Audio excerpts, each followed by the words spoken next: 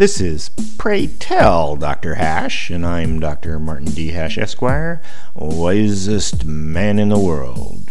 'Cause the competition just ain't that tough. And these are things I wish someone had told me.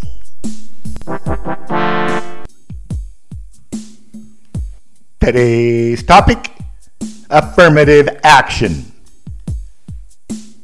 After 70 years of affirmative action, the preferential hiring of minorities, blacks in particular, whatever good it was going to do has stagnated.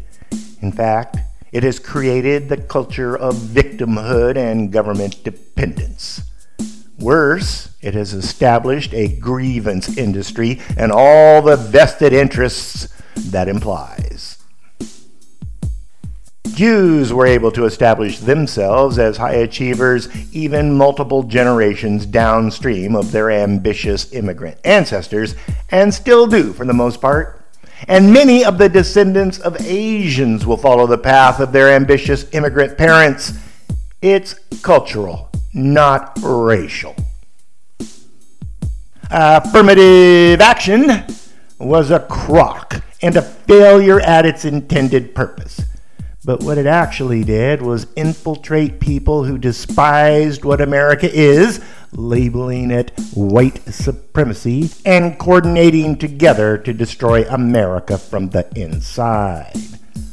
All of these people who were inserted into the power structure were united together due to the color of their skin rather than the content of their character, and work in concert to make that the model of all hiring, abandoning meritocracy.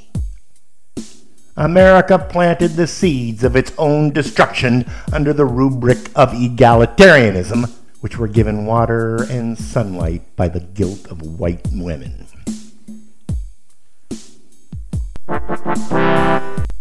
For more, see my website at martinhash.com.